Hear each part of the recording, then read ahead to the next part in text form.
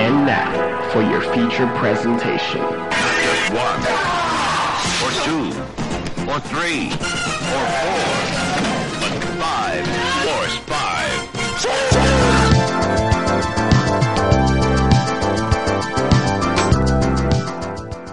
5. What's up, list nerds? I am your host, ex-video store clerk, undiscovered screenwriter, and fellow list nerd, Jason Kleberg, and this is the Force 5 podcast, a show where I force my guests to come up with a movie-themed top 5 list topic, and then we reveal our picks on air. This past week, my kid was hanging out with his cousins. He has a ton of cousins, but these kids are like from 6 to 10 years old. And, big family party. They're doing their own thing. Adults are doing our own thing. And the kids decided to watch some YouTube on their tablet. My kid is not a YouTube kid.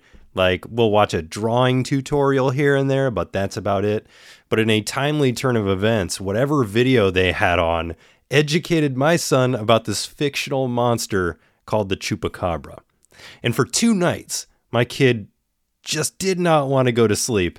He ended up coming up with a brilliant plan, an inventive and interesting plan of putting up Halloween decorations in his room so that if a Chupacabra came in, it would be scared away, and that did work. Now, for this generation, YouTube may be the source of what we sometimes call kinder trauma. Many of us millennials and older, it was film. And that's the subject of today's show. 5 films that scarred you as a child, featuring film director Nick Shostakovsky. Just a delightful guy. Had a ton of fun talking to him. We've been trading movie recommendations back and forth. I learned about a terrifying Canadian commercial, which you'll hear. I learned about his possible haunted house. And there's a lot more in here, so stay tuned for that. Really excited for you to listen to that. But before we get to that, last week I had Greg Sersavasti on to talk top 5 films of 2022. A lot of great answers for people's favorite films of the year, but I'm going to concentrate on the Cinematics Facebook page for this one because Greg is obviously one of the hosts of Cinematics, as they tell us some of the films we missed. Not in the top 5. Did they get it right? Excuse my language. Okay. Hell no. I can't believe. Who made that list? Who made that? That's blasphemous. Don't look at me. That's blasphemous. Former guest of the show, Bruce Perky, and co-host of Cinematics, had some films on that were not mentioned. Belle, The Long Walk, Mad God, which I really need to see, and Ty West's Pearl. Ken Cunningham said Happening and Emergency. David Wangberg said Blind Man Who Did Not Want to See Titanic. I don't know if that's a real movie. I have never heard of it. I'm going to look that up. The Northman, A Love Song. And Dave Onmacht said Bardo, which I've heard good things about. After Sun and RRR. I still need to see RRR. Matt Stillman said Women Talking and Close. And Force 5 executive producer Pete Abeta said Puss in Boots, The Last Wish. And Brian and Charles, which I had not even heard of until this moment. Looked it up. Looks good. Follow me on Twitter or Instagram, or join the Cinematics Facebook page to have your opinions read on the program, or email me over at force5podcast@gmail.com like Ryan here did. Ryan has both his first and last name in the email, but I'm not going to out you, homie. And Ryan writes in this very testy, for some reason, email, quote, didn't even need to listen to the full till the full end of the year episode to know you have no taste in film. That's true. But hearing that you thought Banshees of Inisherin was boring just confirms it. Stick to Michael Bay films and direct like Cocaine Bear and leave the intellectual films to the rest of us. Thank you for your email, Ryan. And on to this week's featured review of Cocaine Bear. You haven't seen it yet. The bear, it loves Coke. But you've declared it the greatest movie of all time. The bear, it did cocaine. A bear did cocaine. It kind of seems like the thing that stays with a man forever. Cocaine Bear. Rated R. Cocaine Bear is based on a true story, and that's stretching the definition of true story a lot. I mean, we're talking one rung above Fargo here. A little backstory on the actual Cocaine Bear starts with a guy named Andrew Thornton, who was a paratrooper for the Army in the 60s, and then a police officer who ended up earning a law degree and becoming a member of the Kentucky Drug Enforcement Administration. Now, who knows where things went wrong for this DEA agent, but something about the lifestyle he was working to prosecute enticed him because he left the legal life to begin work as a smuggler of both weapons and drugs. In late 1985, while on a smuggling run from Colombia, he and a buddy started chucking bags of cocaine into the Chattahoochee National Forest, and I'm guessing the plan was to retrieve them later, which seems kind of silly without trackers, but maybe I'd just be a really bad drug smuggler, I don't know. Anyway, he jumped out of a plane with a duffel bag full of coke on him, got caught in his chute, and smashed dead in the driveway of a guy in Knoxville, Tennessee with Gucci loafers, a bulletproof vest, should have worn a fall-proof vest, about $15 million in cocaine, and $4,500 in cash on him. Now, back in Chattahoochee Forest, a black bear found a bag of that cocaine and ate the whole thing, dying from an overdose almost instantly.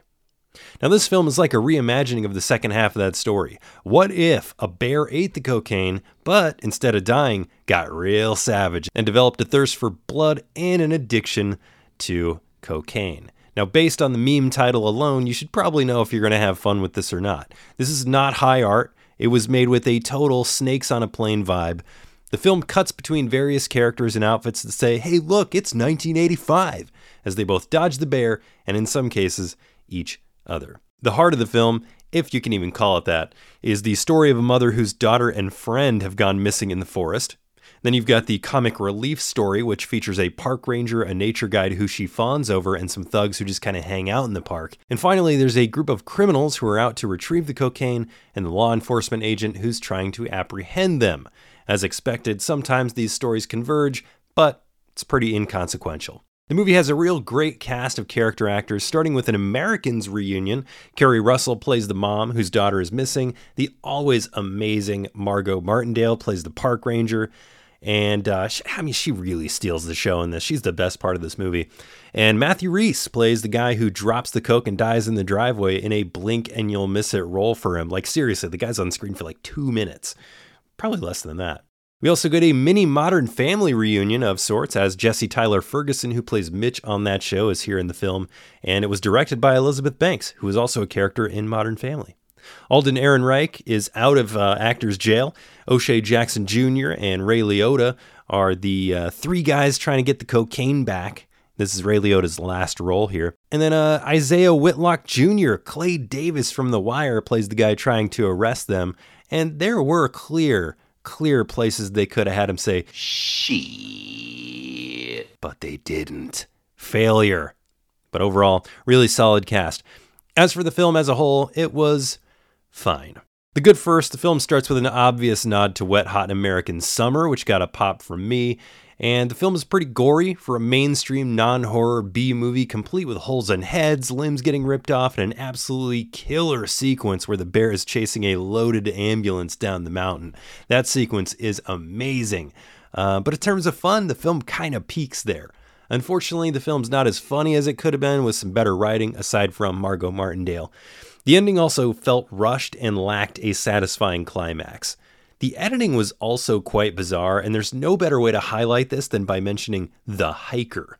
There's this hiker that shows up a few times during the film, and then there's this odd, obviously 80-yard moment when a group of people is headed towards the bear's cave, and somebody says, "We know what this bear can do. Remember that hiker we saw back there?" And then it just kind of flashes back to them walking by a face with the skin ripped off, and then it just jumps back to the present, which felt like a skit from Family Guy, and was very out of place in the movie, like really odd.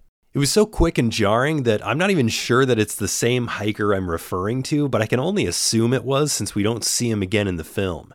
And I know I don't know this, but I've heard Elizabeth Banks has said that his death was filmed, but it was excised because it was either too gory and mean-spirited. So, I don't know, maybe it'll be on the Blu-ray. It was super weird in the movie. Anyway, Cocaine Bear, you know what you're getting into. It's a solid, fun B-movie, a good way to waste 90 minutes on a Sunday afternoon. Go on a Tuesday when it's discounted. I don't know that you need to spend $25 to see this on like the biggest screen ever. All right, it's almost time to get to Nick Shostakovsky, but first, we're going to talk about today's sponsor. Today's show is brought to you by Valhalla Catering. If you need an event planned in the greater Los Angeles area, look no further. Valhalla Catering is armed with professionally trained bartenders and servers who at least act like they give a shit. Whether you're planning a birthday party, a school reunion, a wedding reception, or an orgy, Valhalla Catering has you covered. They'll show up on time, organized, and definitely not high. Call Valhalla Catering and tell Uda that the Force 5 podcast sent you for 10% off your bar tab. Valhalla Catering. Are we having fun yet? All right, let's talk about films that scarred us when we were children.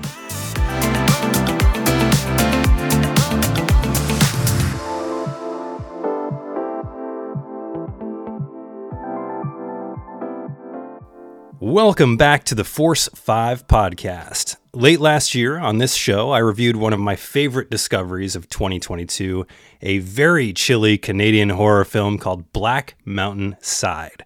And tonight we've got the director, Nick Shostakovsky. Tell me I got that right. Yep. That was very surprisingly good. Yeah. Awesome. I've got Nick Shostakovsky with me, and we're going to work out some therapy on this episode. We're talking 5 films that scarred us as children. Nick, how are you tonight? I'm doing all right. I narrowly made it. My kid had cheerleading, and it went a bit late, but I made it. So we're here, and let's talk about movies. We're here talking films. Now, you've got a couple of feature-length films out. Black Mountain Side is one of them. Archons is the other. Aside from like DVD or Blu-ray, where can people watch these films? Are they streaming anywhere for people to check out? So, it's country to country. Different territories have different rights, but in the States, I believe your best bet is Amazon Prime Video. I could be wrong about that. I should probably actually look into it, but is it called Hulu? Is that what it's called? Hulu? Mm-hmm. Yeah. I think they have it. It's changing all the time, honestly, and it's on a lot of platforms. So, but you know, day and age of Google, if you're not sure, just Google it. It'll tell you where to watch it. And I think YouTube, you can like rent it for like $2 or something. $2 well spent. I found Black Mountain Side late. Like we were talking about this a little bit before we got on air. It's 2023 now. Black Mountain Side is 9 years old? Came out in 2014, right? We filmed it. Actually, we would be filming it exactly 10 years ago today. We'd be filming on set. Nice. Yeah. So, 10-year-old film. And I found it because I was looking up, I wanted to find horror movies from other countries, and I was looking at other countries' horror festivals, and I came upon the Blood in the Snow Festival from Canada. Yep, in Toronto, yep. Yep, so I was looking through those entries, and I was just trying to find something that caught my eye, and the description for Black Mountain Side was like, okay, this seems like really up my alley. And I was holed up in a hotel room. We were going to Disneyland, and it was one of those nights where I was exhausted, but I couldn't sleep. And I figured, well, I'll just put one of these things on. I think I found it on Prime and started watching it, and I just couldn't put the tablet down, and I watched the entire thing. And then I watched it again when I got home on a nice screen. What a movie, man. I love Black Mountain Side. It's kind of like a mixture of The Shining and The Thing, which are 2 of my favorite horror movies of all time. Yeah, we get that a lot. I'm sure. But the best way to watch it is, it's such a cliche, but the best way to watch it is a big screen. Yeah. We did shoot it with those like wide lenses. We actually shot it out in the mountains. I mean, I know these days with green screen, everyone kind of jumps in a studio or whatever, but we were actually there. So the best way to watch it is a big screen, with good sound. I know it sounds so cliche, but that's the way to do it. Now, I know I have a lot of aspiring filmmakers in my audience. Is there any piece of advice that you've heard or any piece of advice that you'd give somebody looking to get into movie making? That's a great question. I think what I would say is to just do it. I mean, especially these days. I mean, it's crazy. I'm going to sound like such an old person, but when I first made my first movie, the camera that I used to film it on, it was $4,000. It was a DVX. A Panasonic DVX. And it was not easy to get my hands on. There was a lot of begging with my parents for like splitting the cost of it. Sure. There was, just the hassle of getting the DV tapes and offloading them, and the quality of that camera is nowhere near the quality of my phone now. So, there's like really no reason that like if you want to do it, just do it. You don't need fancy equipment. In fact, honestly, like, the best movies are made without fancy equipment. So, just use what you got, use your buddies. You'd be amazed. Actors will work for free, even good ones. So, you don't need a lot. You don't need film school. You don't need a lot of cash. Paranormal Activity was made for $15,000. And I think he used most of that money to renovate his house, to make his house look right for the movie. Like, essentially, that movie was made for free. Yeah. So, you don't need. I don't know. Again, that sounds so cliched. Just go do it. Yeah, it's true. You got major filmmakers making films on iPhones. Soderbergh, Sean Baker makes a lot of his stuff, by the cuff, and you got editing programs and stuff that you can get for $200 now that will do the job. Yeah, I worked for a bit at the Vancouver Film School. I was a TA, and I would help with the acting program and the writing program. I would do their final projects and their midterm projects, like filming their screenplays and stuff. And there was times where actually one of the guys who did the editing plays Doc in Black Mountainside. Oh, okay. I don't think he still does it. Maybe he does. I don't know. But he would be editing them, and he'd be like, "We need this scene. We don't have this scene." And instead of actually going out to like the equipment room and getting all the gear and renting the stuff, he would take his iPhone and film. He would grab the actor from upstairs. They would quickly film the scene, plop it in, and you could not tell what scene was shot with the cameras, like the school's cameras, and what was shot with his iPhone. Wow. Yeah, and I know there might be a lot of like tech geeks out there who are rolling their eyes right now and like biting their tongues and screaming at the computer. But the thing is the average person can't really tell. It's all about the story. If your story's good, people don't care about that shit, right? Yeah. When people start looking at like, the technical details, it means that you've lost them with the story. So worry about your story. That's the most important thing. All right. Well, that's kind of a good segue into my next question here. My last like hypothetical question. You've already directed like 2 of your own stories. You wrote both of your films, right? Correct. Yeah. Okay. So if you could direct a film from any existing franchise, like they gave you the open door to film a movie in any franchise you wanted, which one would it be? The way I would want to do it is I would want them to give me like the worst franchise they could think of. Oh, wow. Just like give me the worst movie like franchise, like the some bombing terrible franchise, and just be like, just make something. Okay. And then I feel like there'd be like no pressure to do bad, and you'd have like all this freedom to do it however you want to do it. That's true. If that makes sense. I feel like, okay, so I've only ever seen 2 Hellraiser movies. Which ones? The first and the second one. Okay. I didn't like the second one. I don't think anyone does. Maybe they do. I don't know. But nah. the first one is like, it's bad. Maybe that franchise, just because it's one of those things where I have no attachment to it, and I wouldn't feel bad if I pissed off all the fans. Yeah, it makes sense. So I could pretty much do whatever I want. But then I guess if you wanted me to pick one where it's like my favorite franchise and I would like desperately want to do good to the fan base, it would probably be like The Evil Dead. Oh yeah, that'd be a good one too. Evil Dead's got a sequel coming out this year. Yeah, I probably won't see it. I can't watch the new ones. They're actually pretty good compared to a lot of like legacy sequels. Yeah, I don't know. I saw the one with the girl. 2013. Yeah, I didn't love it. Okay. Well, let's talk about some movies you do love. I always ask this question to give my listeners a sense of your film taste before we get into our list. Sure. Nick, what are some of your favorite films of all time? Okay, well, the first 2 you can probably guess. The Thing and The Shining. Mm-hmm.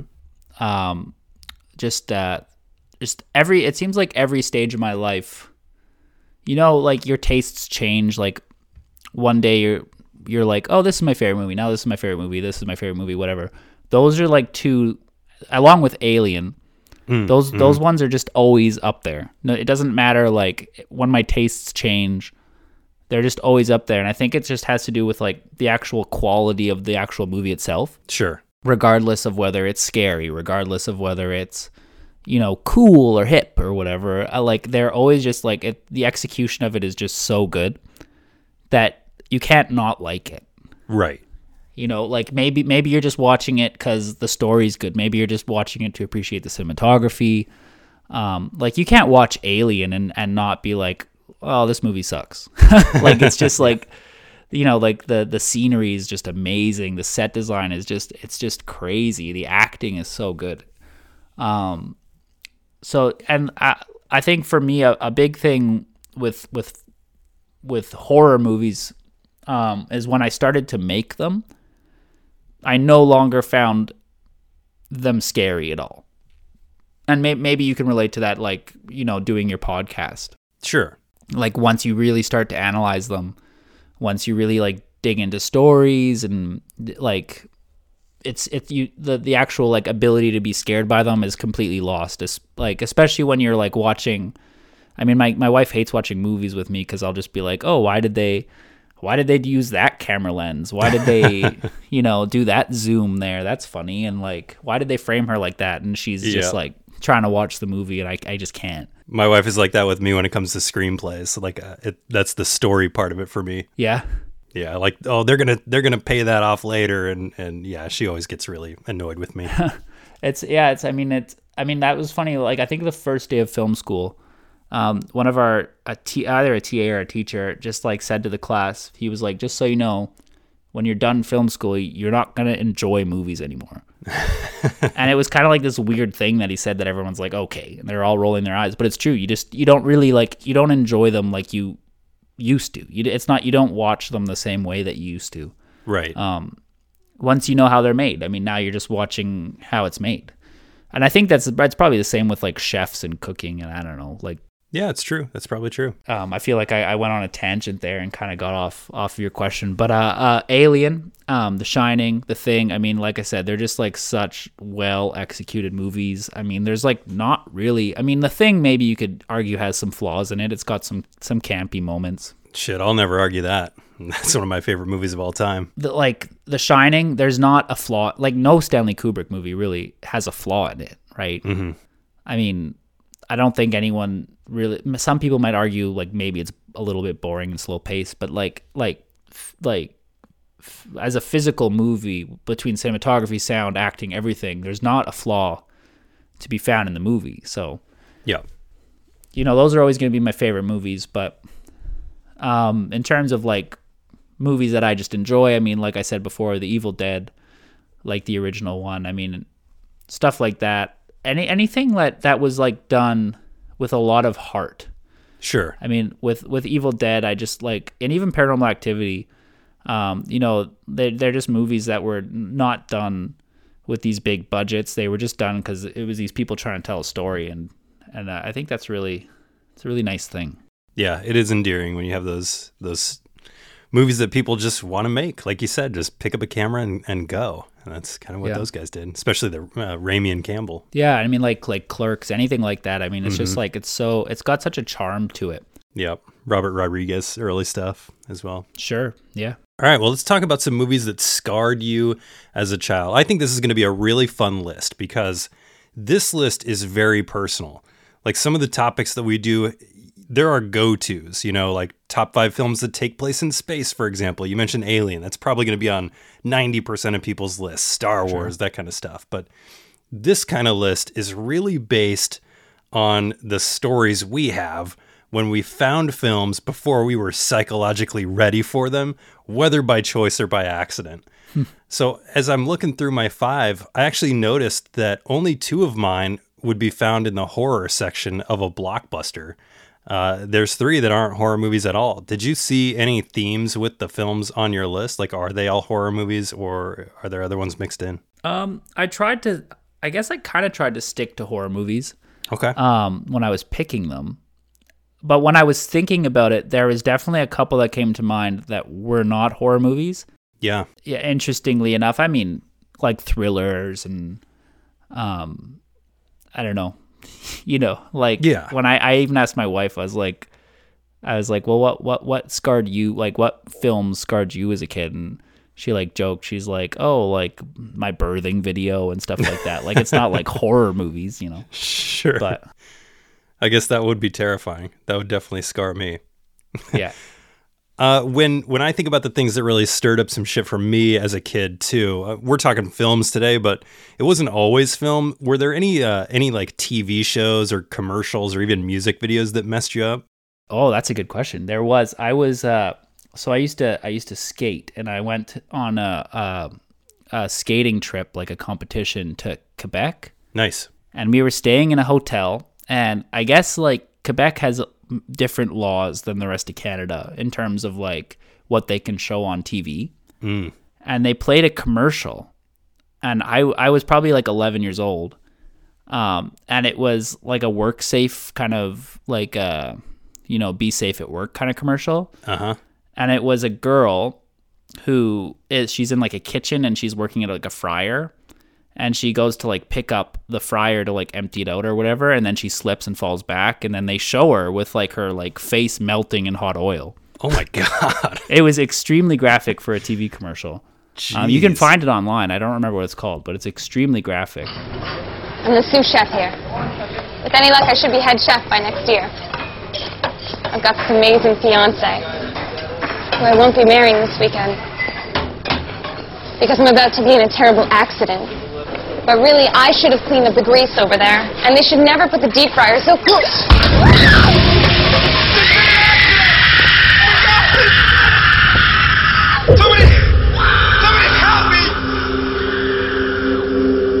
It's violent, it's graphic. I don't know how it got on television, but I guess in Quebec they can, it's kind of like cigarettes, how they can like put pictures of like people's like decaying face on a pack of cigarettes. I think it's something like that. So yeah, I was 11 years old. That just played on TV in between like I think it was like we were watching like a cartoon or something. Jesus. And yeah, and I cannot go near a fryer anymore. I can't go near like boiling oil. Can't do it. Wow. Okay. Yeah. There was a commercial too that really messed me up when I was a kid, and I can't remember exactly what it was about, but it was like a home invasion commercial, and I think it was for an alarm company or something. But it was a commercial of somebody getting abducted through their window, and it like messed me up. I must have been probably 8 or 9, and for probably a good solid year, I was afraid of somebody coming through my window at night. I wonder what my own daughter the other day. She's been coming into our room at night, and I said to her like, "What is going on?" And she says, "There's something coming out of my wall at night," and I can't help but think. Yeah, I can't help but think she saw something somewhere. I don't know. Dude, my kid said the same thing like 6 months ago. Really? He had the same exact issue. He watched some, God, I think he was at his cousin's house and watched like the Chronicles of Narnia or something. Which is funny that you say that, because I am reading my kid The Lion, the Witch, and the Wardrobe right now. No shit. I wonder if that has something to do with it. That's crazy. But it's funny, and I'll get back to that exactly that story right there with one of the ones on my list. Okay, all right. Well, Nick, you ready to get into this list here? Yeah. You know what's gonna happen? You know what's happening here right now? Huh? You know what's gonna happen? Words? You just made the list. Top 5. Well, you're the guest, so I'll let you choose. Do you want me to go first, or do you want to go first? Why don't you go first? And I'm sorry if I haven't seen what's on your list. I feel like that might make, a bad podcast if I'm like, sorry, I haven't seen it. No, that's okay. That's part of the podcast is for discovery. If you haven't seen something, no problem. But I'm sure that you've seen my number 5, because I think that my number 5 would be on so many people's list between my age and your age. And that's 1988's Child's Play. Child's Play, a terrifying new movie. Something has moved in with the Barkley family. And so has terror. Child's Play.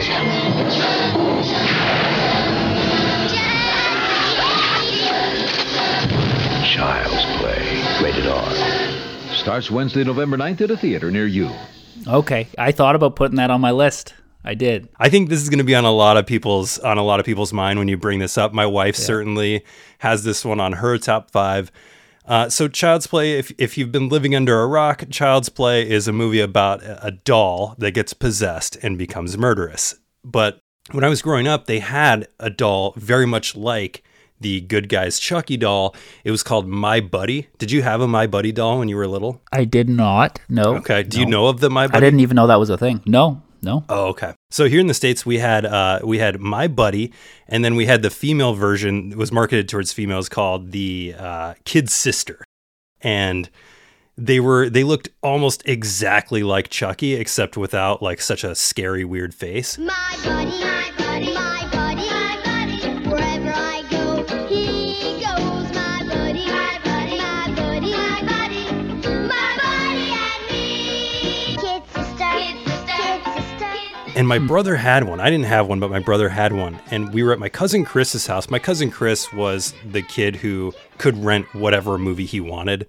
When I went to the video store, it had to be under PG for me to rent it at that age. Not my cousin Chris. How old are we talking? Well, I was maybe 10. Okay. I was your cousin Chris. Okay. All right. Yeah. My cousin Chris could rent whatever he wanted. It was like, go to Blockbuster, just pick a tape and we're leaving. So of course I'm visiting him for the summer. We pick Child's Play and I'm thinking, I'm tough enough to watch this. And probably 30 minutes in, I didn't have the courage to say I wanted to turn it off. So I just kind of like closed my eyes the rest of the movie. I could not sleep that night. Child's Play tore me up. And then when I got home, I made sure that my brother's My Buddy doll went missing. I would put that thing under the bed. I would tuck it into one of his drawers. I made sure that he could not have that thing out and about because I was very much afraid of it coming to life and running around and stabbing me. Yeah, so Child's Play from 1988. That's my number 5. I'm sure a lot of people are going to agree with us on that one. That reminds me, and this is not on my list, but the movie Poltergeist. You know, at the near the end where she has that clown toy. Oh yeah, I remember I saw that scene, and I remember that night I had all my stuffed animals in my bedroom, and I was like, these cannot be looking at me. They can't be on my bed. They can't be looking at the bed. They need to go. So similar. Yeah, those demonic toys, man. They just, as a kid, you never know what's possible, and that one messed me up big time. So my number 5, I had to do like a bit of a toss up, but what I went with was the Blair Witch Project. From Artisan Entertainment, it began as a mystery. It became a phenomenon, and now it's as close as your remote control. For the first time on television, the Blair Witch Project comes to pay-per-view. Experience the movie critics call a groundbreaker in fright. An instant classic. I hear him downstairs! The Blair Witch Project, now on pay-per-view.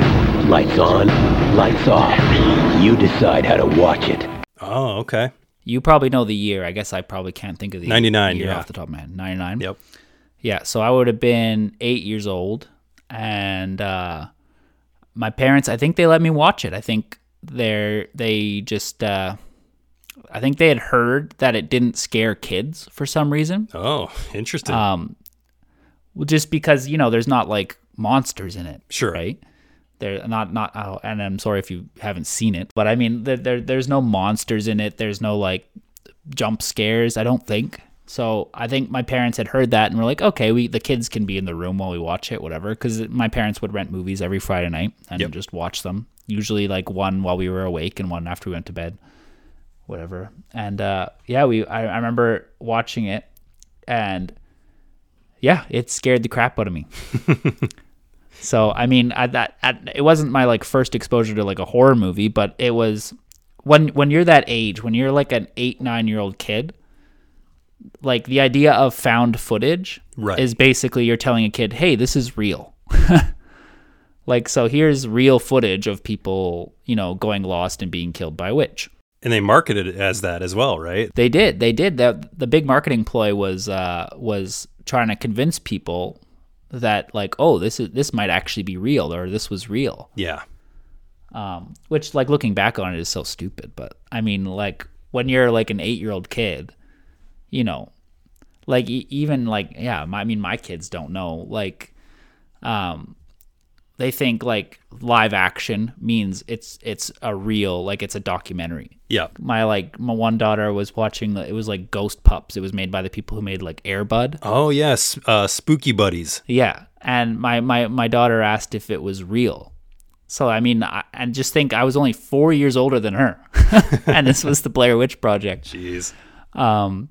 Yeah, it stuck with me. I mean, just like, especially the ending. Everyone talks about the ending, but the ending, like when you're a kid, it sticks with you. And what my brother would do, my older brother, because he knew I was freaked out by it, is he would go. So if you haven't seen the movie, I'm spoiling it like entirely right now. But at the very end of the movie, he goes down the stairs and sees his friend standing with his face facing the corner. Mm-hmm.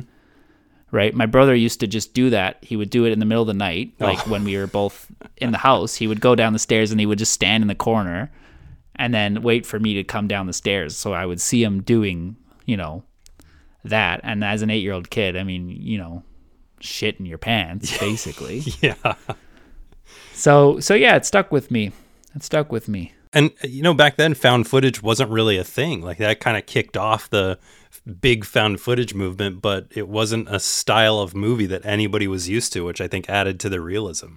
Yeah, totally. This is another cool thing about these kind of movies, is that when you see them, highly influences like whether they're scary to you or not. So I saw Blair Witch Project when I was in high school, and I was not scared at all, but I could see how an 8-year-old kid would be terrified by that. And it's the same thing with Child's Play now. You watch it now and it's like, oh my gosh, this is really campy and goofy. But back then it's like, Jesus, that's horrifying. Yeah, I feel like that's the case with everything on my list, maybe with the exception of one movie. Sure. But yeah, I mean that's the funny way it goes. I mean, even I keep talking about my kids. I mean, maybe I'm finally that like lame father who can't do an interview without talking about his kids, but like, my kid, there was like this like Paw Patrol episode with a dragon, and I'm sure that's going to be on my kids' list when they do this interview in 20 years. Yep. They're going to be like the dragon episode in Paw Patrol. Well, yeah, my kid's big into Scooby-Doo, and it's the same thing with those. Yeah. I watched some of those episodes like, damn, this is kind of freaky for a 4-year-old, but he seems to love them, so I'm not going to stop him. All right. Well, speaking of animation, my number 4, that's a great segue to 1988's Who Framed Roger Rabbit? From Touchstone Pictures, a hot new star, a 2-bit detective. Every moment they're together is a new adventure in trouble. Compassion. I'm sorry I yanked your ears. All the time you yanked my ears? And gratitude. How can I ever repay you? Who Framed Roger Rabbit? A Steven Spielberg presentation, a Robert Zemeckis film. Don't ever kiss me again. Rated PG. Starts Wednesday, June 22nd at a theater near you. Robert Zemeckis film. It's a really groundbreaking movie. It's a movie that had real-life human beings mixing with cartoon characters, and that was kind of the story of the movie. There's a villain in here. What's his name? Judge Doom, played by Christopher Lloyd. There's 2 moments in this movie that absolutely scared the hell out of me. Of course, my mom rented this in 88. It was PG. It was probably 88 or 89 when I saw it, so I was pretty young. But it's a cartoon, and I'm pretty sure it's a Disney property, so she probably thought it was pretty safe to put this one on. But there's 2 real terrifying moments. Number 1 is something that anybody who's seen Roger Rabbit probably remembers: the dip. The judge's job, he's trying to eliminate Toons, and he grabs this shoe, and it's a really cute, really innocent looking shoe, but he has this liquid called the dip, and he starts dipping the shoe into the dip, and it starts dissolving the Toon. And he basically says, I'm going to execute them all. And then he executes this innocent looking shoe as it just smokes up into his face. He's wearing like a black duster, black glasses, black hat. It's like the ultimate villain move, and he just kills this Toon in front of you. And it was like pretty traumatizing. And then you get to the end of the film, and Christopher Lloyd, first off, again, I'm going to spoil the ending of this movie. So if you haven't seen Roger Rabbit, now's the time to mute those headphones for a second. He gets squished by a steamroller, and it turns out that he's a toon. So he's flattened, he gets up, and then he blows himself up like a balloon. But he looks like a crazy, insane version of himself, and his eyes start popping out of his head because the rules no longer apply to him. He's outed himself as a toon. It's like one of the craziest, freakiest moments that I remember in at least an animated film. And I've never stopped thinking about it, especially the dip. It's just like so brutal to do that to a little cartoon shoe. That's funny. That reminds me of what's the movie called? Total Recall. You know Total Recall? Mm-hmm. At the end when they're out of the pressure lock or whatever, and their eyes are bulging out of their heads. Oh yeah, yep. I remember seeing that. That was another one I saw when I was really little, and I remember being very just like disturbed. I just thought that was so disturbing. Yeah, the like animatronic Arnold head just exploding. Yeah. That's a great choice too. That could have been on my honorable mentions for sure. Yeah, Now I'm thinking about it, I feel like my list is all wrong. But so for my number 4. I put The Exorcist, and that's going to be my like one actually scary, at least in my opinion, movie that made my list. Something almost beyond comprehension is happening to a girl on this street, in this house, and a man has been sent for as a last resort. This man is The Exorcist, rated R. You know what, that might not be true, but we'll get to that. But it's definitely like the most traditionally scary movie on my list. Yeah. And simply because my parents, for some reason, and I shouldn't say my parents, my mother let me watch it when I was like 8 years old. Oh. And then the reason she let me watch it was because she told me it was the scariest movie she'd ever seen. So she thought that was a good reason for me to watch it. I don't know what she was thinking. Maybe I was like 9 or 10. Sure. I couldn't have been more than 10, but just definitely too young to watch it. And just for like, for some background, we were like raised like pretty religious. Oh, okay. So and I tried to explain this to my wife because I don't think she was raised quite as like religious as my family. But that movie, when you're like raised like to believe in the devil, mm-hmm. and you're watching a movie about the devil, it's very like shocking to your like just your like morals, I guess. Yeah, you could say. But it's just so shocking.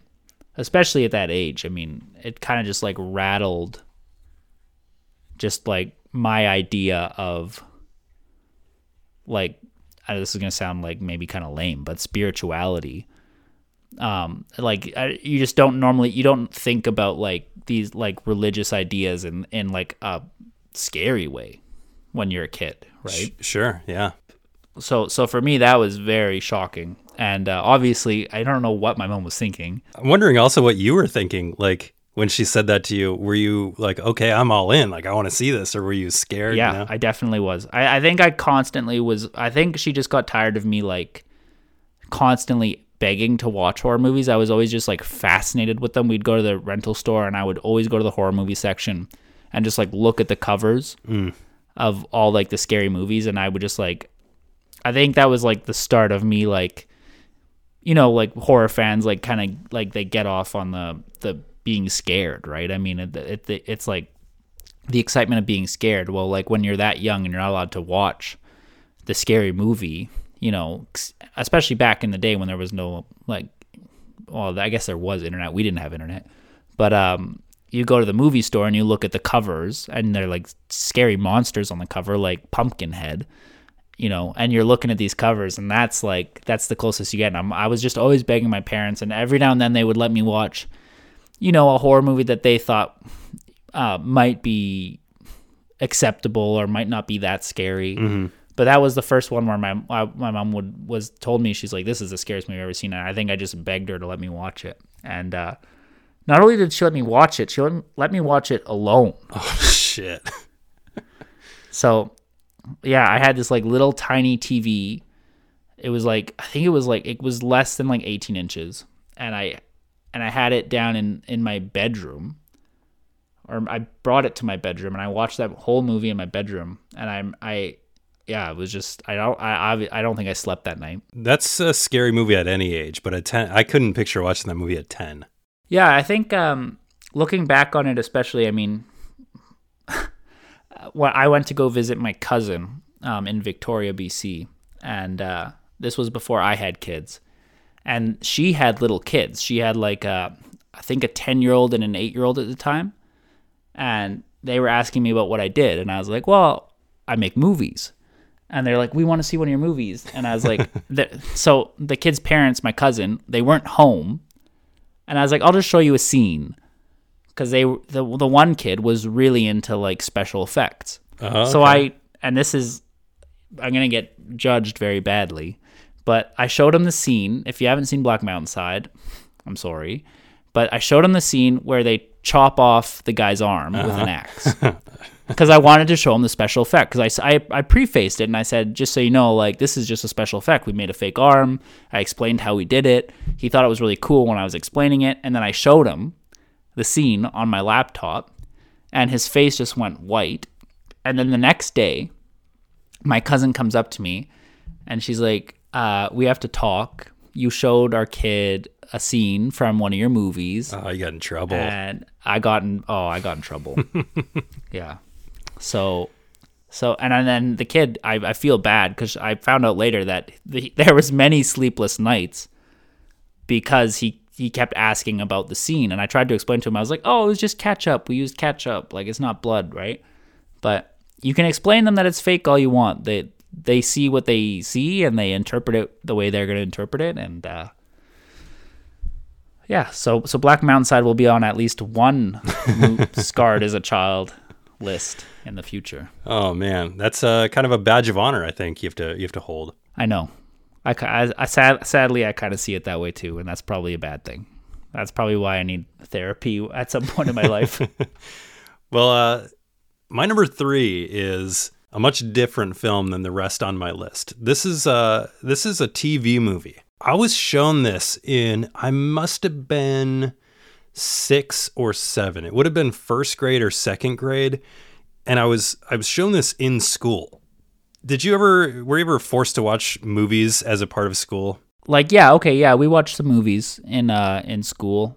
Sure. There were a variety of movies that people would they'd wheel in the TV. Because I was old school, they would have this little tube TV they'd wheel in and they'd throw a movie on VHS. Most of the time it was like, I'm sure the teacher just didn't want to do anything. They were like hungover that day. Definitely. Yeah. And one of the films that they put on when I was in first grade, I'll never forget this movie, it was called The Electric Grandmother from 1982. Have you ever heard of this? No. I believe you're looking for something in a grandmother. A dream merchant provides the key to happiness for this young family. With this key, you and you alone can bring your electric grandmother to life. And a shopping spree turns into a real dream. My business is fulfilling dreams. Maureen Stapleton is the dream come true. The Electric Grandmother, a 30-day trial offer. You gotta use your key. Meet a real living robot. Wednesday. A robot?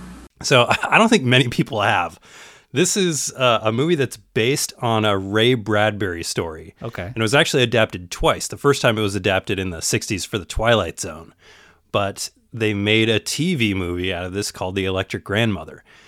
And it starts out traumatizing enough because there's this doctor that walks into the house. He walks into this dark room and walks out. And there's 3 kids standing there with tears in their eyes. Their mother has just died. Like that's how this movie starts. And, they're kind of lost as a family. The dad's there, but he's kind of a putz. And he's trying to figure out how to help this family. And I think it's either, it's an aunt or a neighbor that comes over and she's trying to, help him figure it out. And long story short, they are delivered this giant, it's almost like a casket by a helicopter. So the helicopter drops this off in their yard and then just leaves. And they open this case up and there's an old woman inside. And it's a robotic grandma. So this thing opens up and they're like, use the key. And there's this little heart-shaped key. And the kid turns the key and the grandma turns on. And it doesn't talk robotically at all. Although there are like some instances in the movie where there is like this weird robotic voice. It's not from the grandma itself. And she just like pops up and she starts talking like a normal grandma. But this thing is a robot. So when it goes dark, the grandma has to go into the basement and she charges in the basement. So grandma's just like sitting in a rocker in the basement. And there's one scene where the little girl there's 2 boys and 1 girl, the children, the girl is like not accepting that her mom died. This isn't as good as my mom did it. You're not a replacement for my mom, that kind of stuff. And I remember she walks into the basement and she's basically going to like kill the robotic grandma by unplugging it from the wall. And she does it. And when she unplugs it, the grandma just like pops up, eyes open. Always scared me. The other thing about this robotic grandma is that there's this kid in the beginning and he has a cereal bowl with his cereal in there. And she's like, oh, you need milk. And milk shoots out of her finger into the bowl. And it's another thing that's never left me. So not only do you have this creepy robotic grandma, but you also have this trauma movie about kids that lost their mom and don't want to accept that their mom isn't around. So that's funny. Yeah, that's The Electric Grandmother from 1982. I don't think it's ever been released on disc. It was released on VHS, but if you want to watch it, there is a rip on YouTube. I just looked it up and it is sitting there on YouTube if you want to check it out. When's the last time you watched it? Have you watched it since then? You know, when the internet first came around, I think I searched for it because we were having this conversation years ago, and I brought up The Electric Grandmother, and we pulled it up. I didn't watch the whole thing, but I did watch some scenes from it, and it was a really well-received movie. Like it was, I think it won a Peabody Award. It was nominated for Emmys. It was like a really critically acclaimed movie. But at the age I saw it, in the environment I saw it, it just felt really creepy to me. That's fun. I've never heard of it. Yeah. Thank you, first grade teacher or substitute, probably. I remember we had a teacher. It was probably the 6th grade, not quite that young, but she wheeled in a TV and she put on The Devil's Backbone. No the shit. Guillermo del Toro movie. I don't think she realized that it was like a horror movie. Wow. Because it was very critically acclaimed and it was like a foreign movie. And I think this particular teacher wanted to kind of like, flex how, cultural she was. And that was what she went with. And I remember there was a lot of kids in the class who started crying and they had to turn it off. It's not that scary of a movie. Even back then, I didn't think it was, a very scary movie, but, not appropriate to show to kids. No, not to a 6th grade class. That's for sure. It's funny. My third on the list is kind of I don't know if this is cheating. It's 3 movies put together. Okay, let's hear it. But they all fall into the same category, really. But Army of Darkness, and I don't know what you're gonna probably know the year. But the horror movie House, the 80s one. Oh yeah, probably 87 or so. Around there, probably. So I'm putting those 2 together because they're kind of like horror comedies. So my dad had like a thing where like his favorite kind of movies when I was growing up and like before I was born were horror comedies. Like I guess it was like kind of a bigger thing in the 80s, the horror comedy, and I love a good horror comedy too, but I think my dad was just very excited for us to reach that age where he could share those with us. Sure. And I don't think that he waited long enough as like, or maybe it's fine. I'm fine. But I remember how excited he was to like show us those 2 specific movies, House, Darkness. And Army of Darkness, I mean, was like me and my brother never really saw it as a horror movie. I mean, like when we would show it to our friends, because it was a big movie in our house. It was very like important. Like one of those VHSs that you watched over and over again. Yeah, exactly. Like the one that you lend to your friends, the one that you show every time your friends come over. That was a big movie for us. And but like, I guess the reason I put it there is it didn't scar me, but I remember so many friends coming over and I would watch it with them, and it scarred so many of them.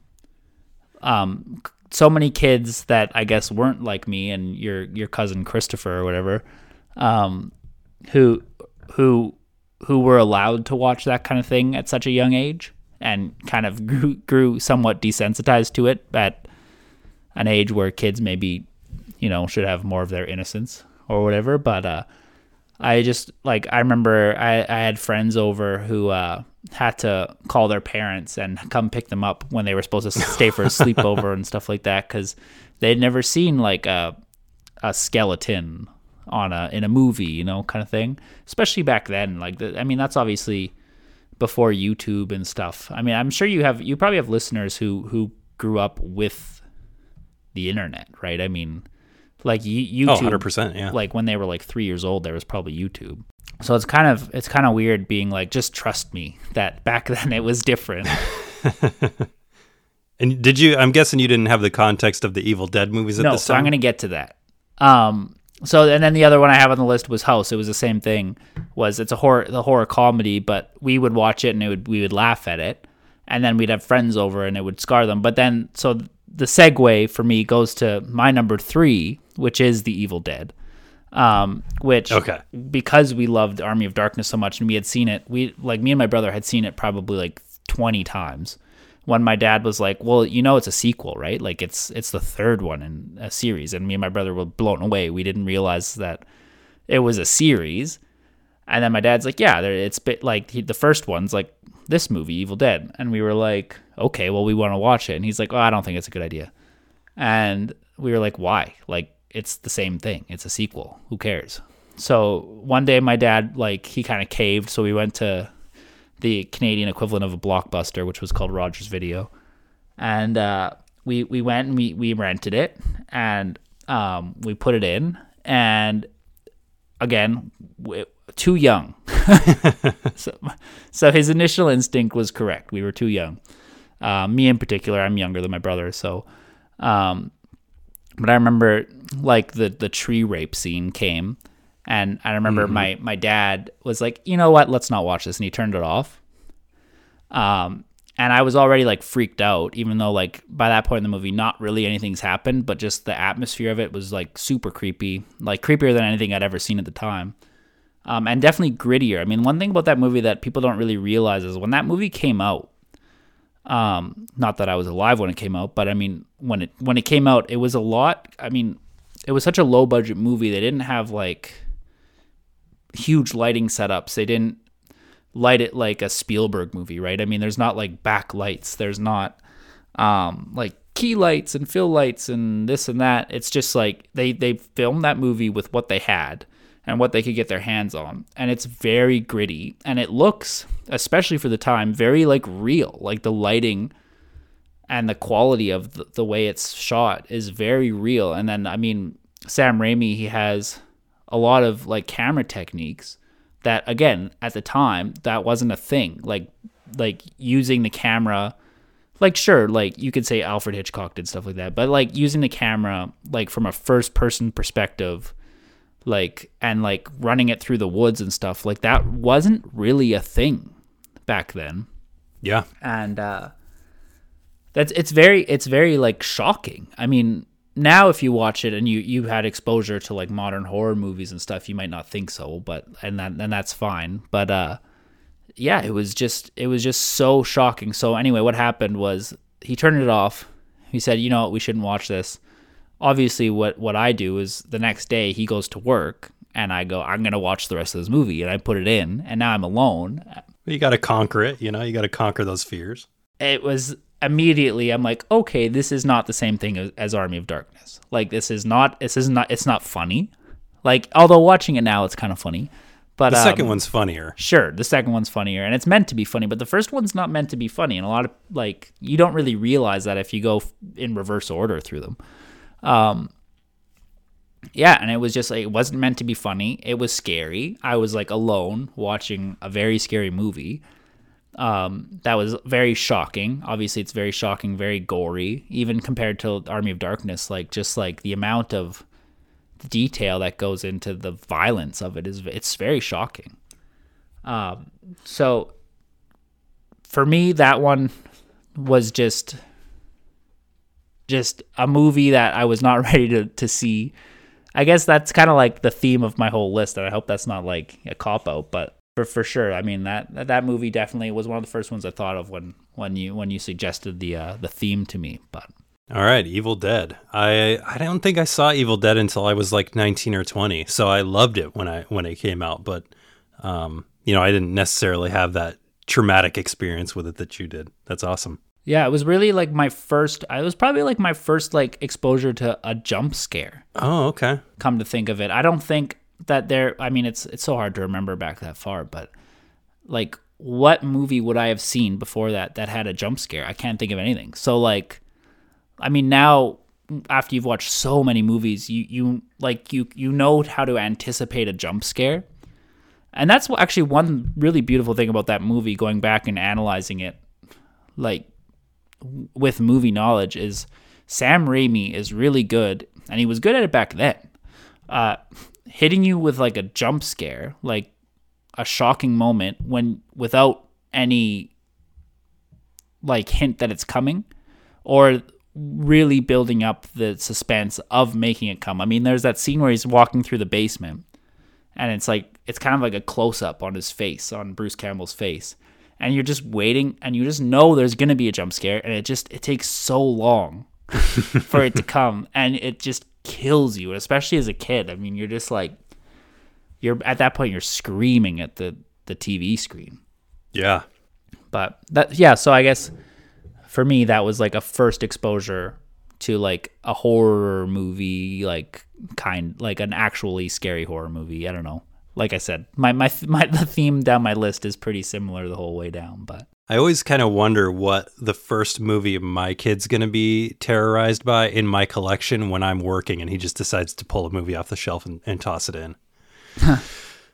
Maybe it'll be Evil Dead. Who knows? My number 2 is one that you had referred to earlier. I must have been, 5 or 6 years old. And I remember vividly that I went out to get a drink of water. And, I was supposed to be asleep, got up, walk out to the kitchen.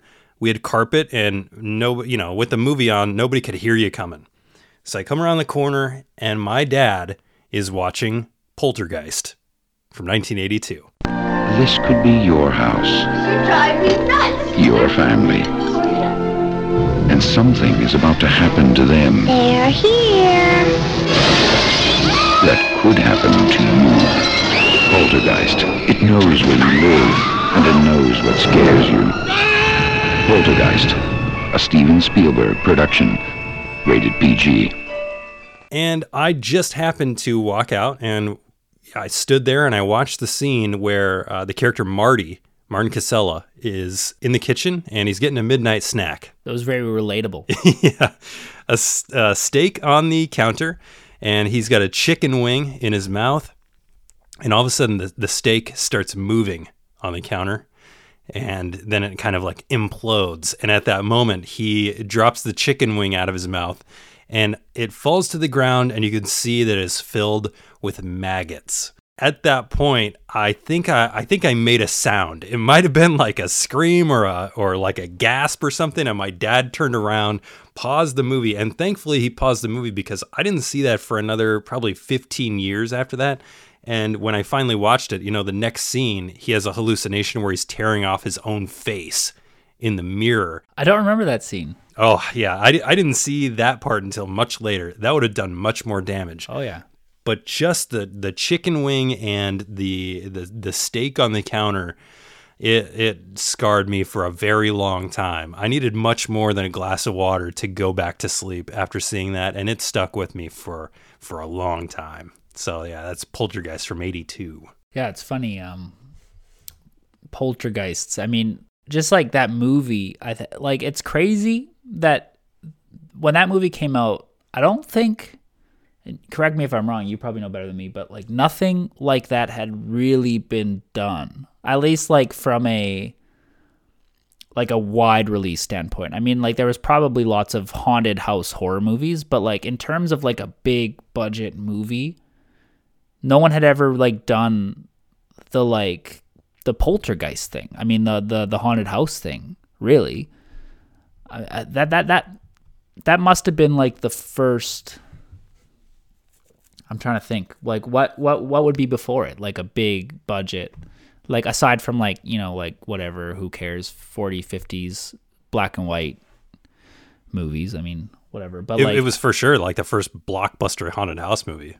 Yeah, and I mean, so yeah, that's crazy. But like, yeah, and it's such a relatable thing. I mean, everyone has that kind of experience. I mean, you probably have like, I mean, maybe I'll ask you, do you have like a haunted house experience?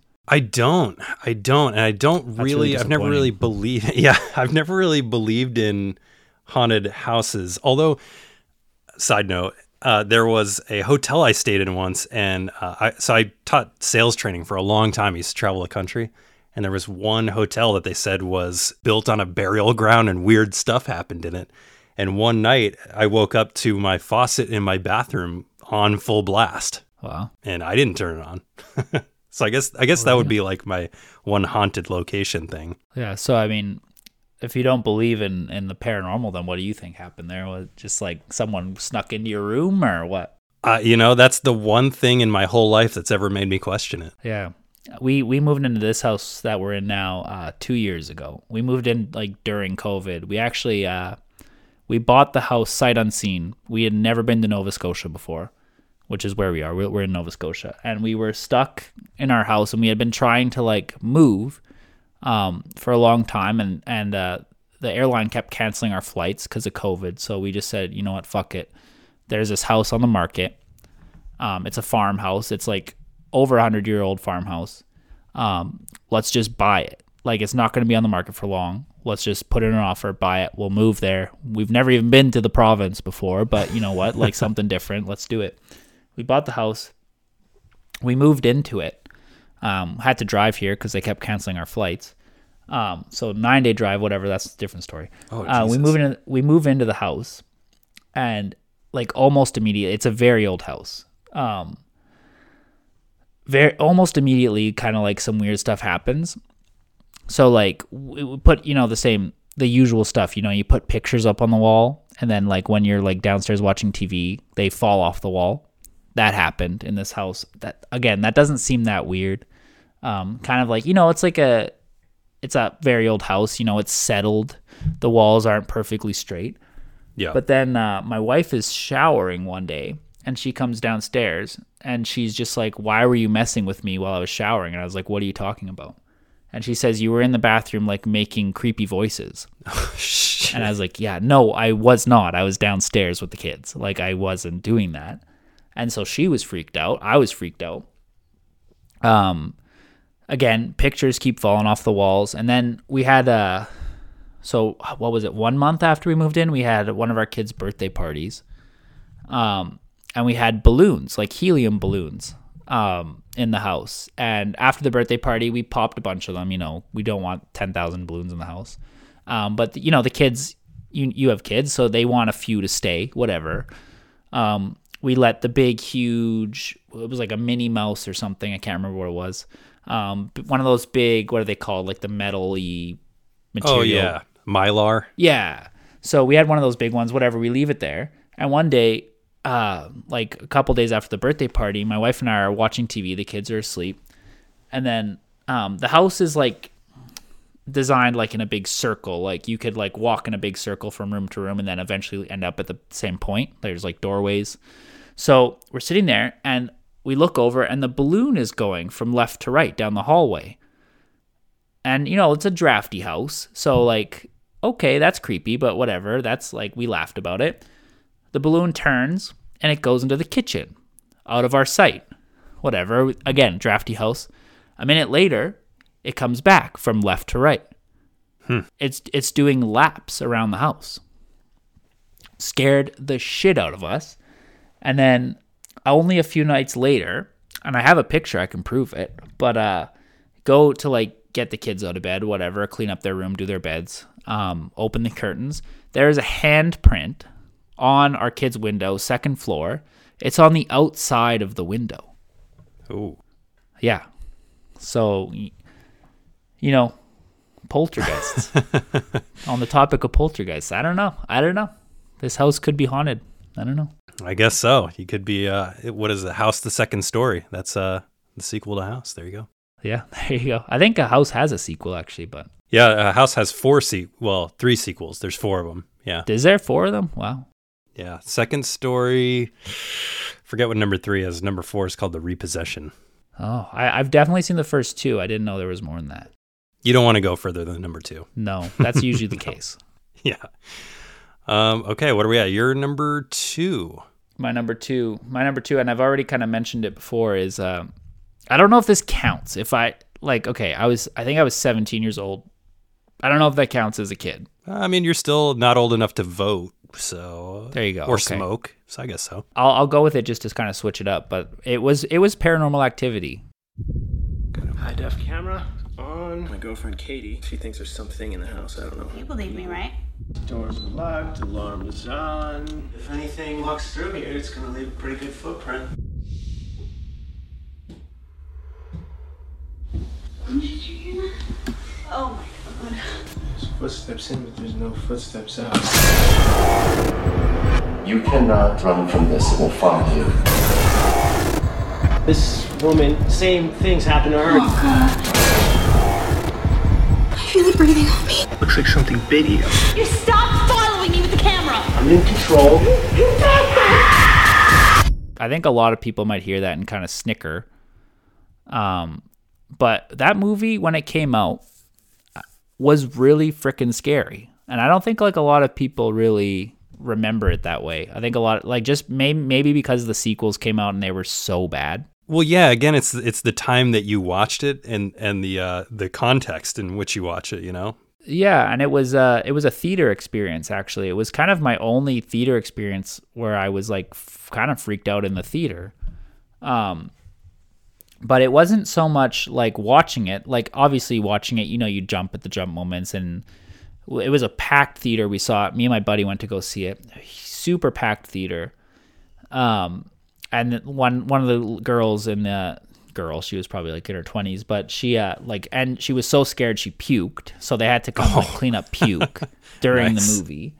Like when we left, there was a guy puking out in a garbage can outside the thing. So there's people like screaming, there's people crying. I mean, that movie was definitely like it was different. I hate to say this, but like to people who like roll their eyes and go like, oh, that's a stupid movie. Like it was different if you saw it in theaters, especially like surrounded by people. When you have that like really the proper sound system, it was just a different movie experience. And it was a scary movie. It was pretty freaky, and it was probably like with, you know, the found footage thing, the trend of found footage movies, it kind of kicked it off again after it kind of went dormant for a while. Yeah. But like aside from the Blair Witch Project, so you said that was 99, I think. So this was 10 years later, I think, 2009, 2008? 2007. So it'd have been like, 8 years later. Right. So I mean, it kind of, there was like a lull there. And like there was never any movie aside from the Blair Witch Project that I can think of that like tried to be like realism. And like sure. when I say realism, I mean like real realism.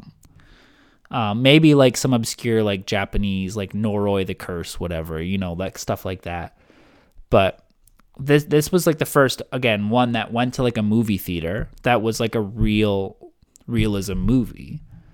And it was presented in a way that was very realistic and very relatable. I mean, it was filmed in like a dude's house, right? I mean, it was just like, it wasn't filmed on a set, and like you can tell, right? And it has lots of relatable, like the dialogue's very relatable with the characters, and the characters are relatable. And it was very realistic. Anyway, the movie was scary, whatever. But I just remember getting home after, and I would have been, so what, I was 16 years old? I don't know, 16 or 17. I don't know if I'd call myself a kid. I don't know. It depends on your definition of a kid. But it was like, the movie ended at like midnight, so I went and I dropped my buddy off. I had a car, he didn't. I dropped him off at his house. I got home, it was probably midnight, and that was like a time of my life where I stayed up until like 3 a.m. every night, whatever, probably playing video games or something.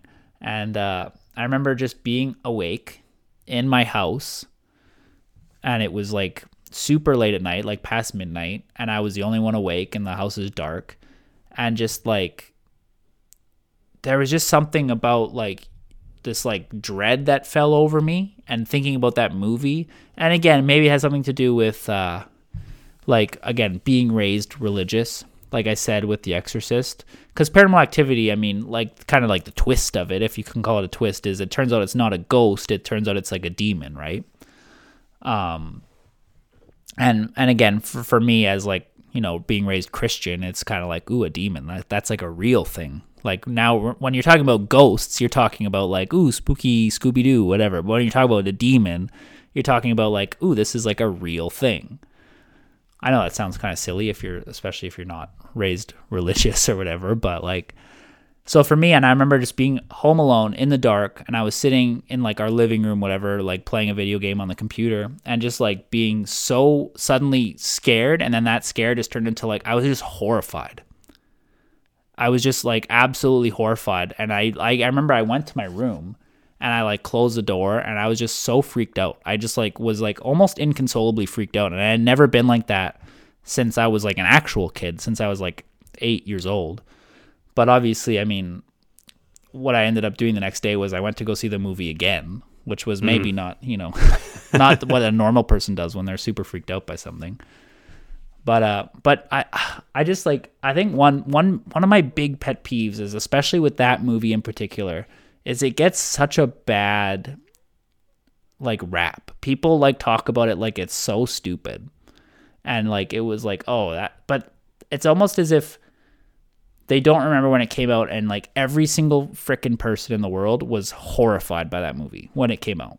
And I don't know if people are just like trying to, you know, pretend like, oh, I'm cool, I didn't think that was scary, but like everyone thought that movie was scary when that movie came out. Yeah. Well, like you said, it was something that you had never seen before. Sure, there were found footage movies, but there was never a film that was made to look like it was just filmed with security cameras.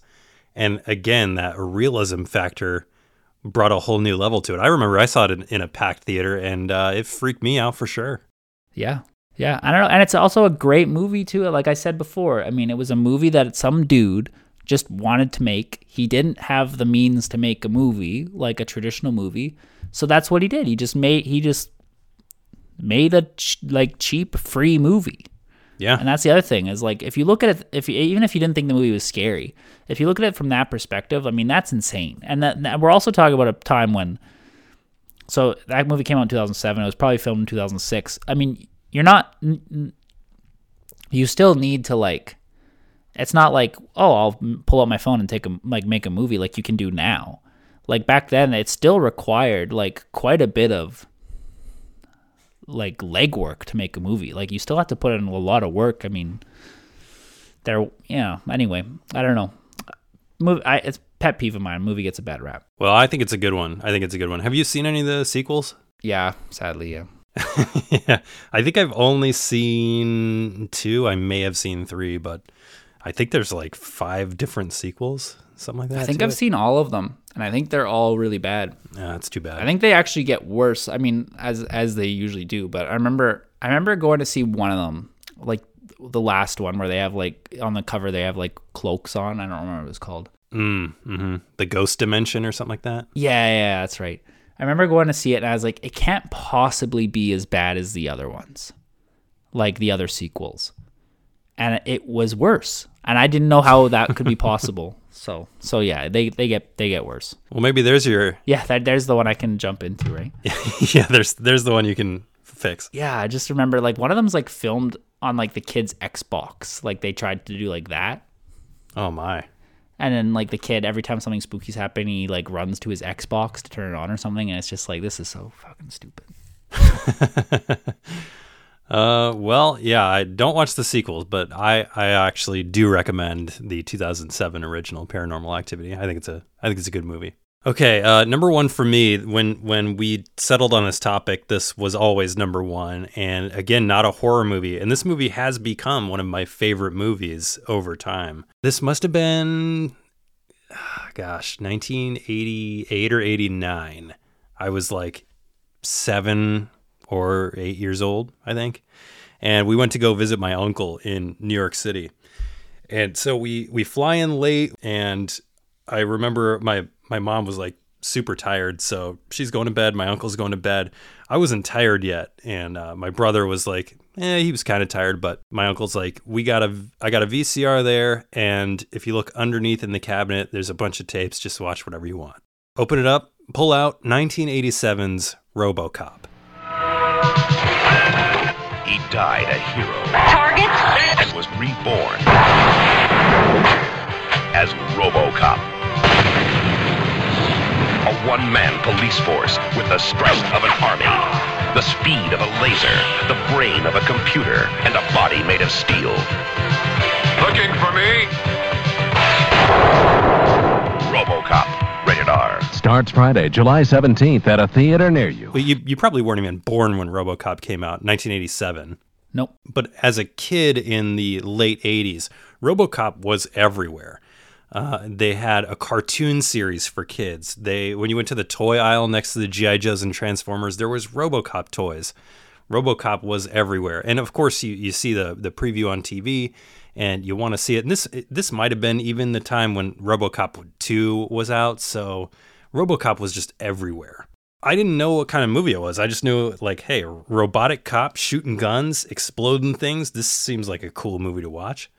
So toss that bad boy in the VCR. I did not know about the horrors that I was about to see in the very first scene of the movie when Clarence Boddicker gets a hold. When they kill him? Gets a hold of Murphy. Now, they don't just kill Murphy, they toy with him.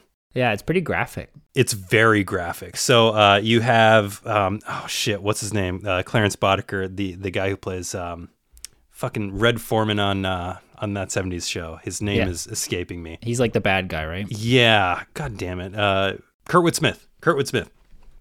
So he's got Murphy on his knees, and he's got this big gun, and he's toying with him, waving the gun around him, and then he shoots his hand and blows his hand clean off. Like, it turns into just a bloody splatter. And I remember he holds up his bloody stump, and, he's like in shock. And he keeps doing it, and finally he blows his head off. And it's not just like a bullet through the head. It blows off a chunk of this animatronic head that they used for it. Why, you gotta be some kind of great cop. Come in here all by yourself.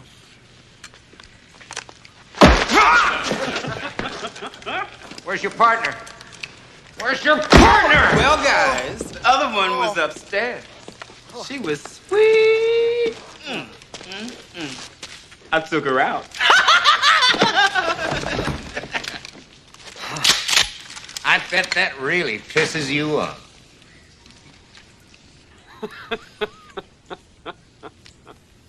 You probably don't think I'm a very nice guy, do you? Buddy, I think you're slime. See, I got this problem. Cops don't like me, so I don't like cops. Well,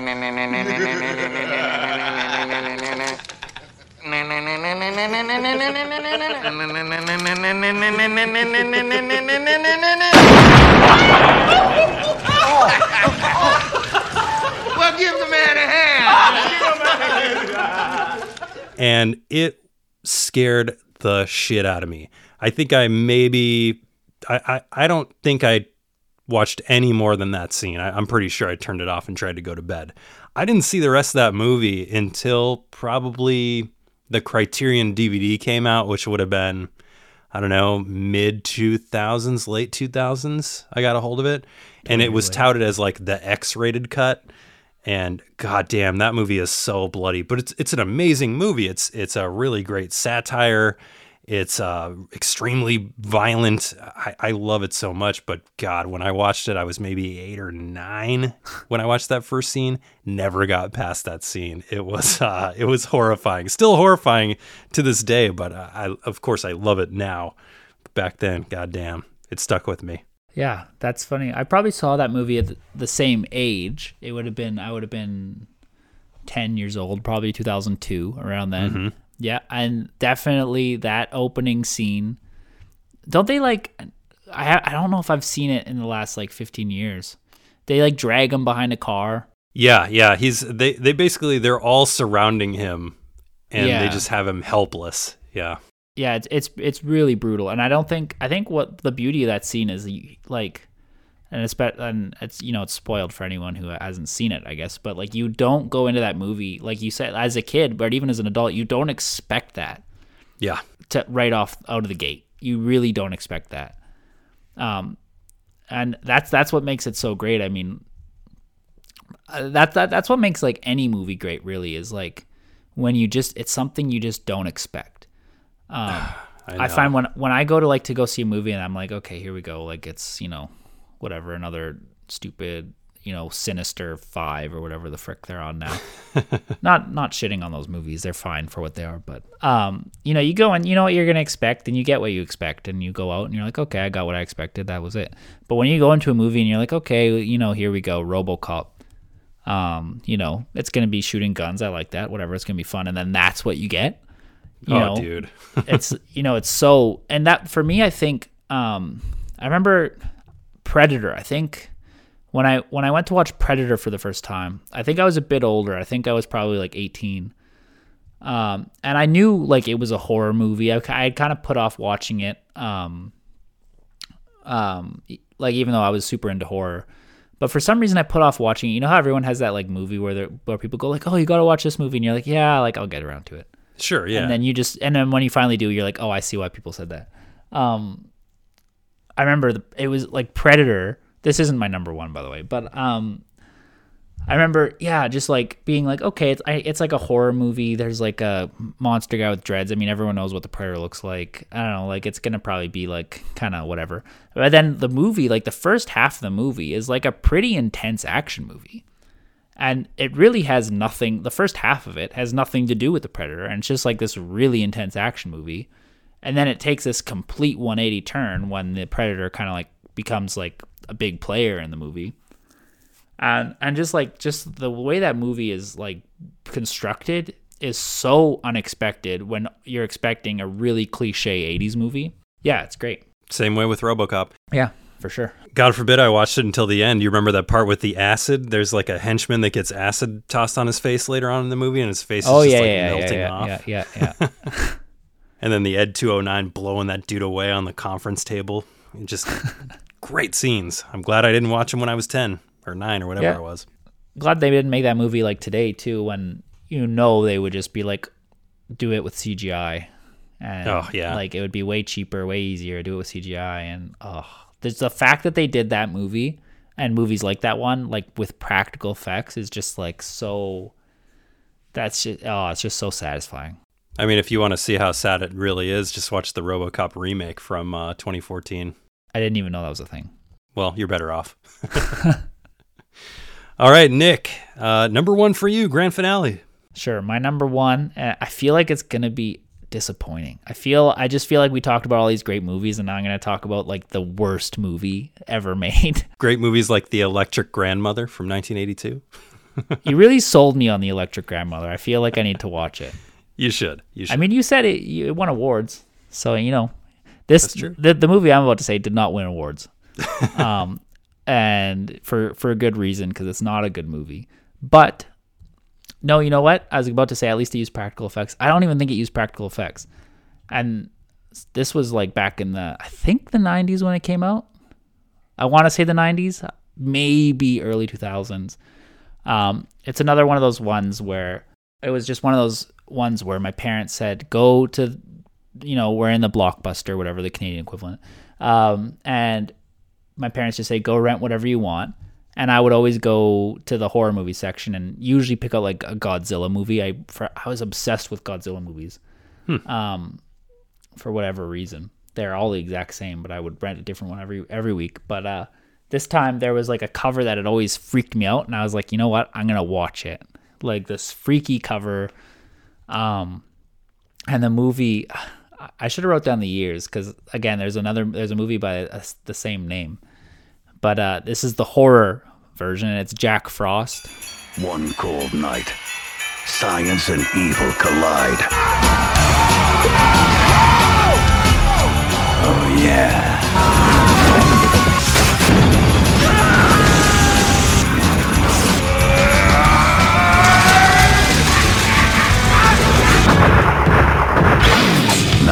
A serial killer is on the loose. We hadn't even tested the acid on an amoeba, let alone a human cell. This is a disaster.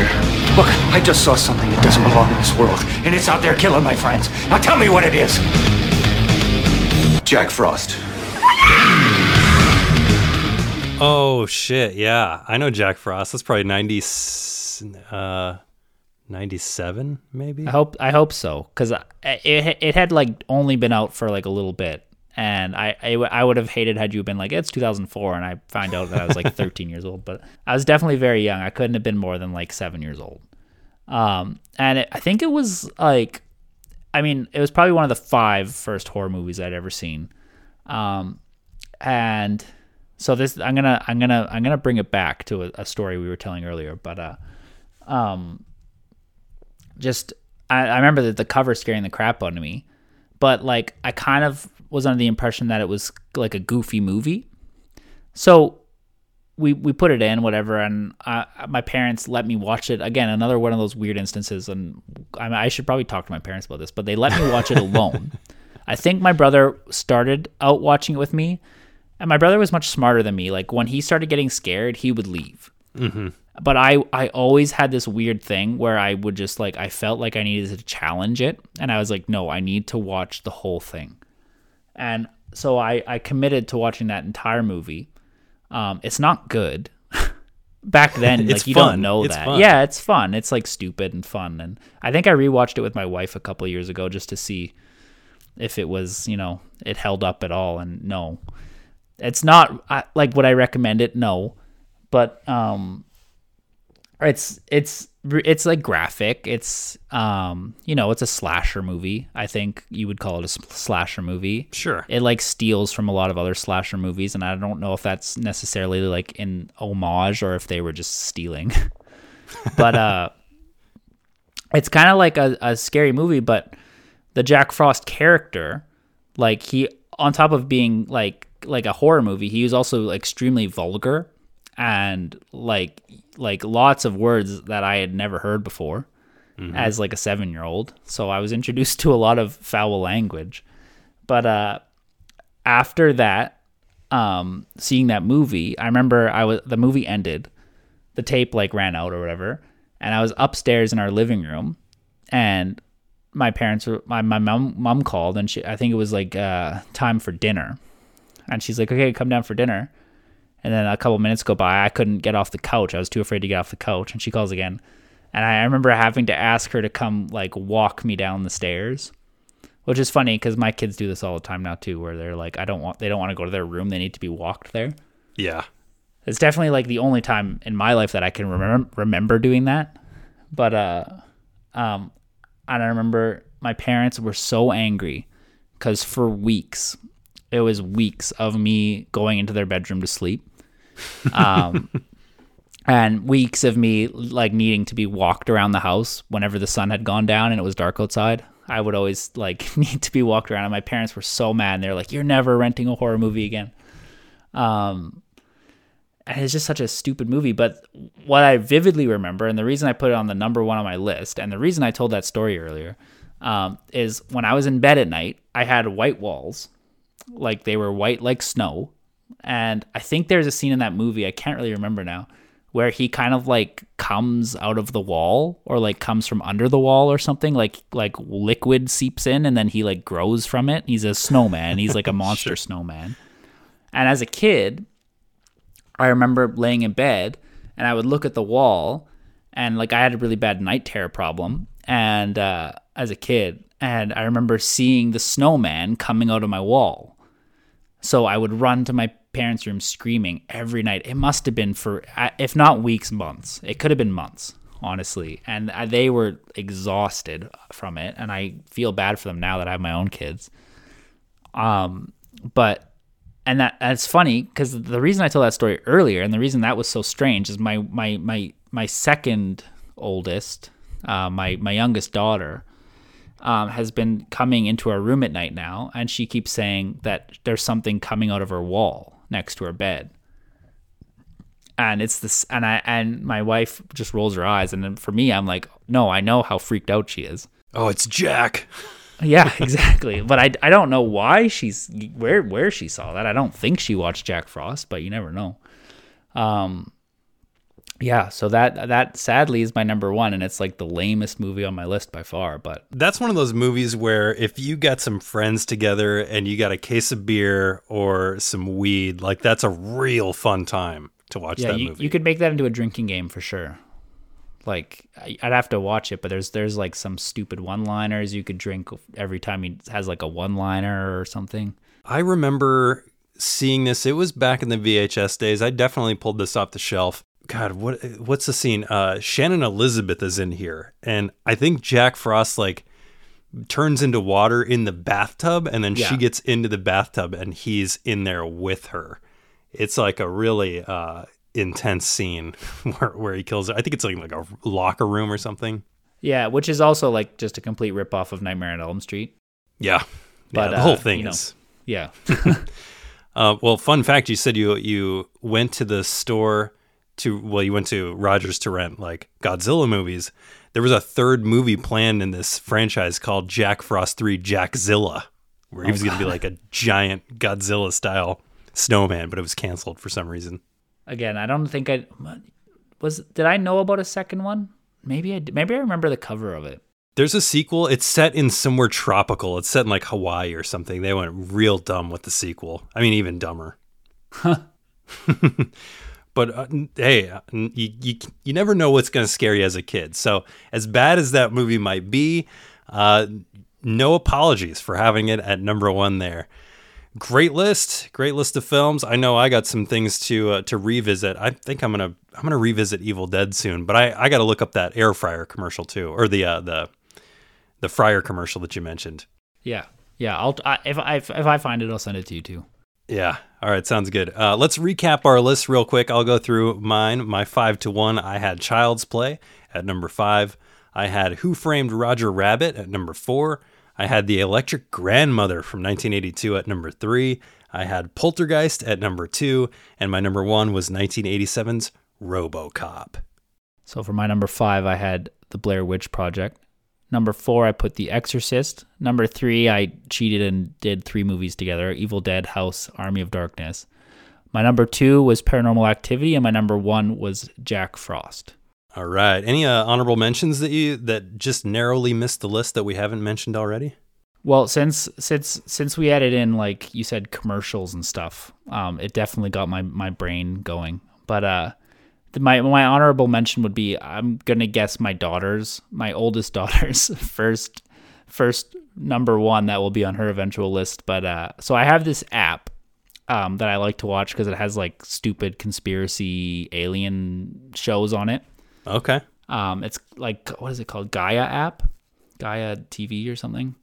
Anyway, so there's like crazy people that like think they can interview aliens, but it's like, it's not fiction. It's, it's documentary stuff, but I watch it sometimes because it's entertaining to watch, crazy people talk about crazy things and talk about it like it's, real stuff. I like that kind of stuff. I've always liked conspiracy stuff, but I watched this one interview with this guy talking about shadow people. And he was talking about how kids see shadow people and his theory on what shadow people are and how it's like spirits from the afterlife and how you can talk to them and whatever. Like, if you ever watch any sort of medium shows, he's kind of like one of those guys, right? Yeah. So I'm watching it. It's not like a scary thing. It's just a guy talking to a girl. But I didn't really realize that my daughter was listening to it. Oh, and then she had a lot of questions about the shadow people. And I've regretted watching that with her in the room ever since. That was like a month ago, 2 months ago. And oh my God, the amount of questions I get about the shadow people now, and the amount of times she's come into our room saying that she saw shadow people. And every single time it's her own shadow. So like, she's like, oh, it was on that wall right there when I was there. And I was like, so wait, you were there and it was on that wall and that lamp just happens to be right there. So that's your shadow, Effie. And she goes, oh, Yeah, I guess that is my shadow. But then it's not good enough. Like it's always then like 5 minutes later, oh, I saw a shadow person. My wife is so mad at me for exposing my daughter to shadow people, but it's repentance for showing your nephew the chopped arm. Yeah, I'll never live that one down for sure. I had a couple honorable mentions. The television show Unsolved Mysteries. We used to watch that when we were younger, and my mom worked late, so we would be watching that at like 9 o'clock at night. And just the theme song alone would freak us out. Big Top Pee-wee has the scene with Large Marge. Do you know that scene? No. Well, you know, like, did you ever watch Pee-wee Herman, the Pee-wee Playhouse show? No. It was with Paul Rubens. It was like a really popular kids show when I was little, and he had a couple of movies, and one of those movies was Big Top Pee-wee, where I think he's going cross country and he's hitchhiking, and the semi truck stops, and all of a sudden the lady's head turns into this claymation animation style thing. It is extremely horrifying, comes out of nowhere. I think Tim Burton directed it, which like explains everything you need to know about that kind of scene. So that narrowly missed my list. And then of course 1992's Candyman, which always kind of stuck in our heads as kids. Just because like the Candyman thing. So my mom used to take us to, she would go and exercise, and she would take us to this place, to like the daycare or whatever while she exercised. And then afterwards she would hang out outside and talk to her friends, and all the kids would like run around this building. And it had this weird underground, I don't even know what the building was. I got to ask my mom, but it had this weird underground area where there was a bathroom in there, and you'd go into the bathroom. It's pitch dark because the lights wouldn't work at that time. And the urban legend was if you went into this bathroom and you said Bloody Mary 3 times, the Bloody Mary would come out of the mirror. And I think that's where I think Candyman inspired all that stuff. I think Bloody Mary was around before the Candyman. I think it was probably the other way around. That's probably true. For us, though, I think like the Candyman thing just like it heightened it so much because we thought that could actually happen. And we never got brave enough to say it 3 times into that mirror. It was something we could never do. That's like one of the things my wife is super scared of. She's that one. And when I was asking her about this list, my wife, the very first one that came out of her mouth was Mothman. The Mothman prophecies. She just like thought that something about that was so scary to her. But if my wife's in the bathroom and I start like, I'll do it to be mean because I'm an asshole, but I'll be like Bloody Mary, and then she'll like run. She'll just run out of the bathroom. She can't do it. There's a movie. If you like that kind of lore, there's a movie called, I think it's called Kadisha. It's like it's a foreign movie, but it's kind of like a Candyman, Bloody Mary type of thing. But the demon that comes out kills all men. Like it's a man-eating demon. It's a really fun movie. Okay, I'll look into that one. Candisha from 2020. Oh, so it's like new. Yeah, it's French. It's French. It's really, really good. It's gory. But this lady gets like assaulted and decides she's going to summon this thing. And it's brutal. It's a good one though. Candisha. Cool. All right, Nick, let's wrap this up here. I know I got you pretty late out where you are. Where should people go to see more of your stuff? Well, I would say start with Google. I know that's not terribly helpful, but depending on where you are in the world, it could be in a different place. I mean, the territories are all different. So the easiest thing to do would just be, if you just search on Google Black Mountainside, you'll find it. It'll come right up. Yep.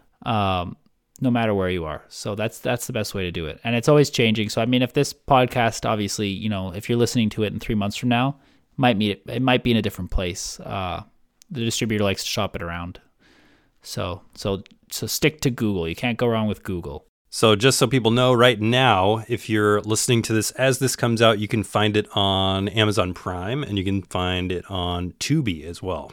I want to say Google Play as well. Apple. Like, do they call it iTunes anymore even? Apple, I don't think they do. Probably not. Apple Movies, yeah. If you have an Apple TV or a smart TV, it's on there. Just gotta look. You just gotta search it. You'll find it. Don't worry. And if you want to see Archons, that's also on Tubi. If you want to check that out. Is it? Did you confirm that one? Yep, looking at it now. So Tubi, you can watch Archons, and you can rent that on YouTube, Google Play, Amazon Prime, all those places. That's great news, because for a while there, it wasn't going up on Tubi, even though it was supposed to. We were wondering what was going on with it, but that's good. That's good to know. Shows it there now. It's hard to test this stuff when you're in Canada and everyone's asking from the States, and you go, I don't actually know, but next time I'm over the border, I'll look. Go watch Archons. Go watch Black Mountain Side. You can find them both on Tubi. Nick, thanks so much for coming on. I had a really good time. I really love your films. Yeah, thank you for having me. I hope I didn't bore the hell out of you and your audience. No, it was great. Executive producers on this episode include Peta Beta from the Middle Class Film Class podcast, Musa Mahmood, Rupert Bumblestein, Ryan Goland of the New World Pictures podcast, and Carlos Mota. Thank you so much for your support. If you want to be a producer on the show, head to patreon.com/Force5. $5 a month gets you everything that the Force 5 has to offer, and $10 a month gets you an executive producer credit on IMDb as well. Can't spare $5 a month? No problem. You can still support Force 5. Take 2 minutes to review the show wherever you get your podcasts. Spotify, Apple, I don't know, where the heck else do people listen to podcasts? Google, Amazon, wherever it is. Review me. Tell your friends about the show. Those 2 free, simple things really help my audience grow. Today's bumpers were produced by Nate, no middle name Spears, and the Top 5 List bumper was produced by me with music by Audio Binger. Until next time, stay safe, stay sane, and go watch some movies that scarred me and Nick Shostakovsky as kids.